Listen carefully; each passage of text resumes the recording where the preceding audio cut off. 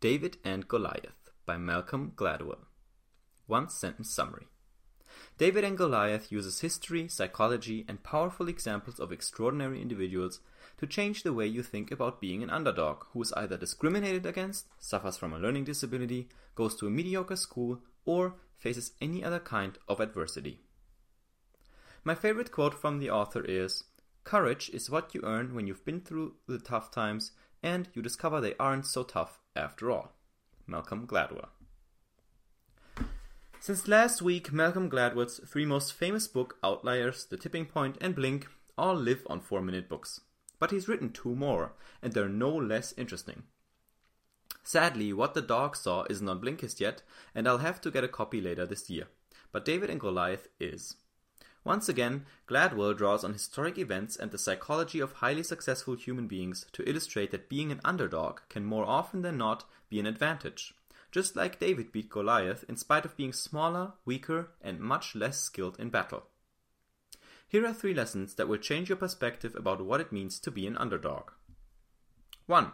Living in a privileged environment might hinder your success. 2. You can turn your learning difficulties into advantages in other fields. 3. Even if you're the underdog, you can win against big competitors by relying on your unique skills.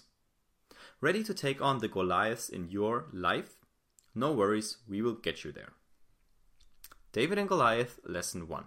Living in a privileged environment might hinder your success. This answers the question, how does growing up in a rich environment really give us an advantage? I'll be the first to come out of the gate and admit this. Growing up with rich parents makes you weak. I come from an upper middle class family, which in today's world means I never had to work for anything really. I never learned what it means to be hungry, both physically and psychologically. Learning comes easy to me. I breezed through school, so when life suddenly started to get serious, I was startled. I'm sure you have friends like this as well. They know they can forever rely on the wealth their parents generated, so they relax and take life easy. But eventually, this slacker attitude comes at a high price. If you're poor and have to work in the family business to earn money for even the most basic things of life, this makes you tough and helps you succeed in the real world later. For example, if your parents send you to a private expensive school where everyone is the teacher's darling, because classes consist of just 10 people that won't really help you learn to navigate an environment with many people, which you will face later at work. Going to a less privileged school will make getting good grades harder, but offer more opportunity to learn from other students and interact with them. David and Goliath, Lesson 2.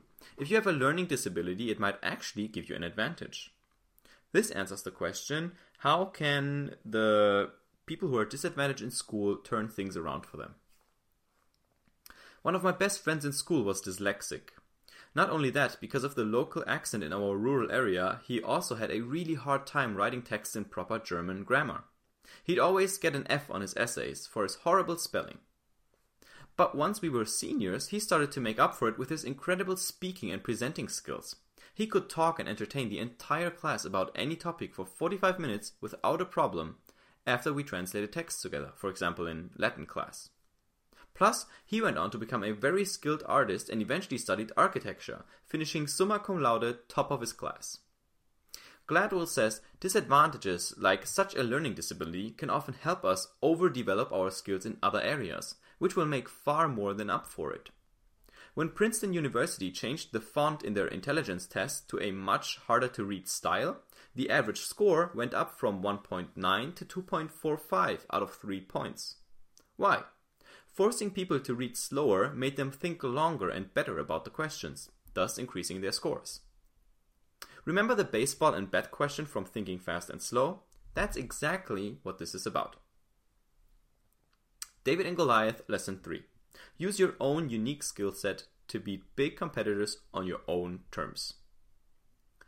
This answers the question, how did David win against Goliath?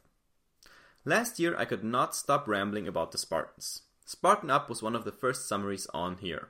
It never ceases to amaze me how those 300 Spartans beat an entire Persian empire.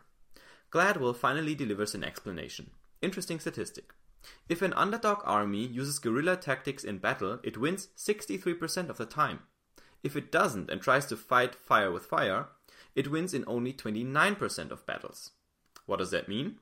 If you're the underdog, don't fight your biggest competitor in their domain. Instead, focus on how you can outsmart them with your own individual strengths. Here's an example I just learned on a free sightseeing tour of London. If you've ever been to Trafalgar Square, you'll see a statue of Lord Horatio Nelson at the very top of a huge column. In 1805, at the Battle of Trafalgar, the English Navy was clearly outnumbered with 33 ships facing 41 of the French and Spanish. The reason they engaged in such a dangerous battle was that they knew once the French made it to the English homeland, they would lose, because the French army was a lot stronger than the British. But at sea, they could beat them. Thanks to uncommon tactics like approaching the enemy head-on and circling off parts of the fleet, enclosing them with no escape, the British sunk one French ship and captured 21 others, without losing a single one themselves. If you're facing a Goliath and feel like David, don't compare yourself in physical strength, but think about what you can do that your enemy can't, and you'll actually have a decent chance of winning. Here's what I learned from David and Goliath by Malcolm Gladwell. I want to shed some light on the baseball and bat question I mentioned from Thinking Fast and Slow, because you might not know or remember this example. I also want to tell you a little bit another advantage or one of the ways basically this advantage from being an underdog unfolds. And I also want to give you an example of what I've personally done with 4-minute books, where I've done sort of the David versus Goliath thing a little bit, I think. Okay, first, the baseball and bat question from Thinking Fast and Slow. So here's the question. You can buy a baseball and a bat in a set together for $1.10. The bat costs $1 more than the baseball. How much does each item cost? When you think about this question, usually the first answer that pops into your head is that the bat costs $1 and the baseball costs 10 cents. But that's wrong, right? Because together it's 110. The bat is $1 more expensive, so 1 and 10, 110, da-da-da. That's how system 1 in your brain, your quick fire system, your gut reaction, reacts to those kind of questions, right? It makes a shortcut, it jumps to the conclusion. But actually, the ball costs 5 cents, because if the bat costs $1 more than the ball, then the ball costs 5 cents and the bat costs $1.05, right? So it's 5 and then 105, which is $1 more than 5, and together it adds up to 110. And that's a trick question, obviously, but that's the basic idea, is to point out that you need to go into your other system, which is your rational, your slower thinking system, which Daniel Kahneman in Thinking Fast and Slow calls System 2, to rationally think about questions before you answer them. And so quite often our fast mind, our fast system tricks us into giving us the answer, and then it ends up being the false answer. And so these disadvantages you have, for example, in learning, like dyslexia, they might prompt exactly that. They force you to slow down, and by slowing down, you can actually come up with better answers or better solutions to problems. So that's the idea behind that. The second part, the advantage I want to highlight, is that there are many, many quotes around this topic, but what stands out to me is, in the end, it's all the same idea. The idea is that if you don't know what's not possible, you just do it, or you just attempt it, because you don't know it's not possible. And in the end, often, you end up accomplishing stuff you would have accepted as not possible if you had made the research, but you didn't. And that's one of the core ideas, I think, in a David versus Goliath situation, right? If you don't look at what's not possible, and because you say you don't eliminate the option that you can beat this huge incumbent, let's say Microsoft, right? It would be absolutely bonkers, batshit crazy to go up against Microsoft. But if you're you're small, you have your own new ideas, you're unique, and if you just don't consider the possibility that it's not an option to win against Microsoft, only then, I think, can you have the guts and the vision and the crazy ideas you need to actually beat them. So it's a little bit counterintuitive, but basically, so if you don't know what's not possible, then you might just show up and do it. And there are a couple quotes around this.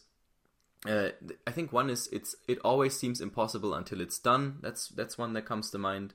The other is about people showing up. It's like it's always impossible until someone shows up who doesn't know it's not possible and just does it, somewhere along those lines. And I think that's one of the huge benefits you have as an underdog. And lastly, very quickly, I did this with 4-minute books, I think. So Blinkist is obviously the incumbent in the book summary space right now. They're on fire. They have tons of paying subscribers and customers. But what they didn't do well, and what I saw on their blog and what people asked them about in interviews, is they really didn't do a great job at SEO. So search engine optimization, people going to Google and then finding their site. And it's very hard to come across Blinkist summaries on Google. It really is. They pop up very rarely. So I thought, you know what, maybe I can do that.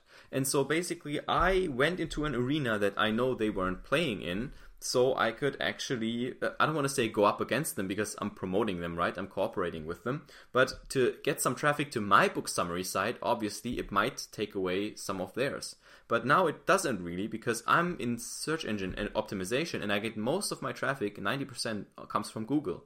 So because my summaries are free and they rank, and so that's just a different approach, right? So I built a book summary website, even though theirs is well in place and is flourishing.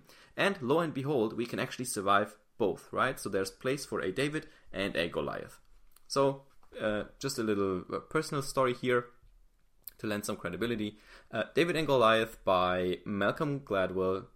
I hope you enjoyed, and I will see you on one of the next summaries.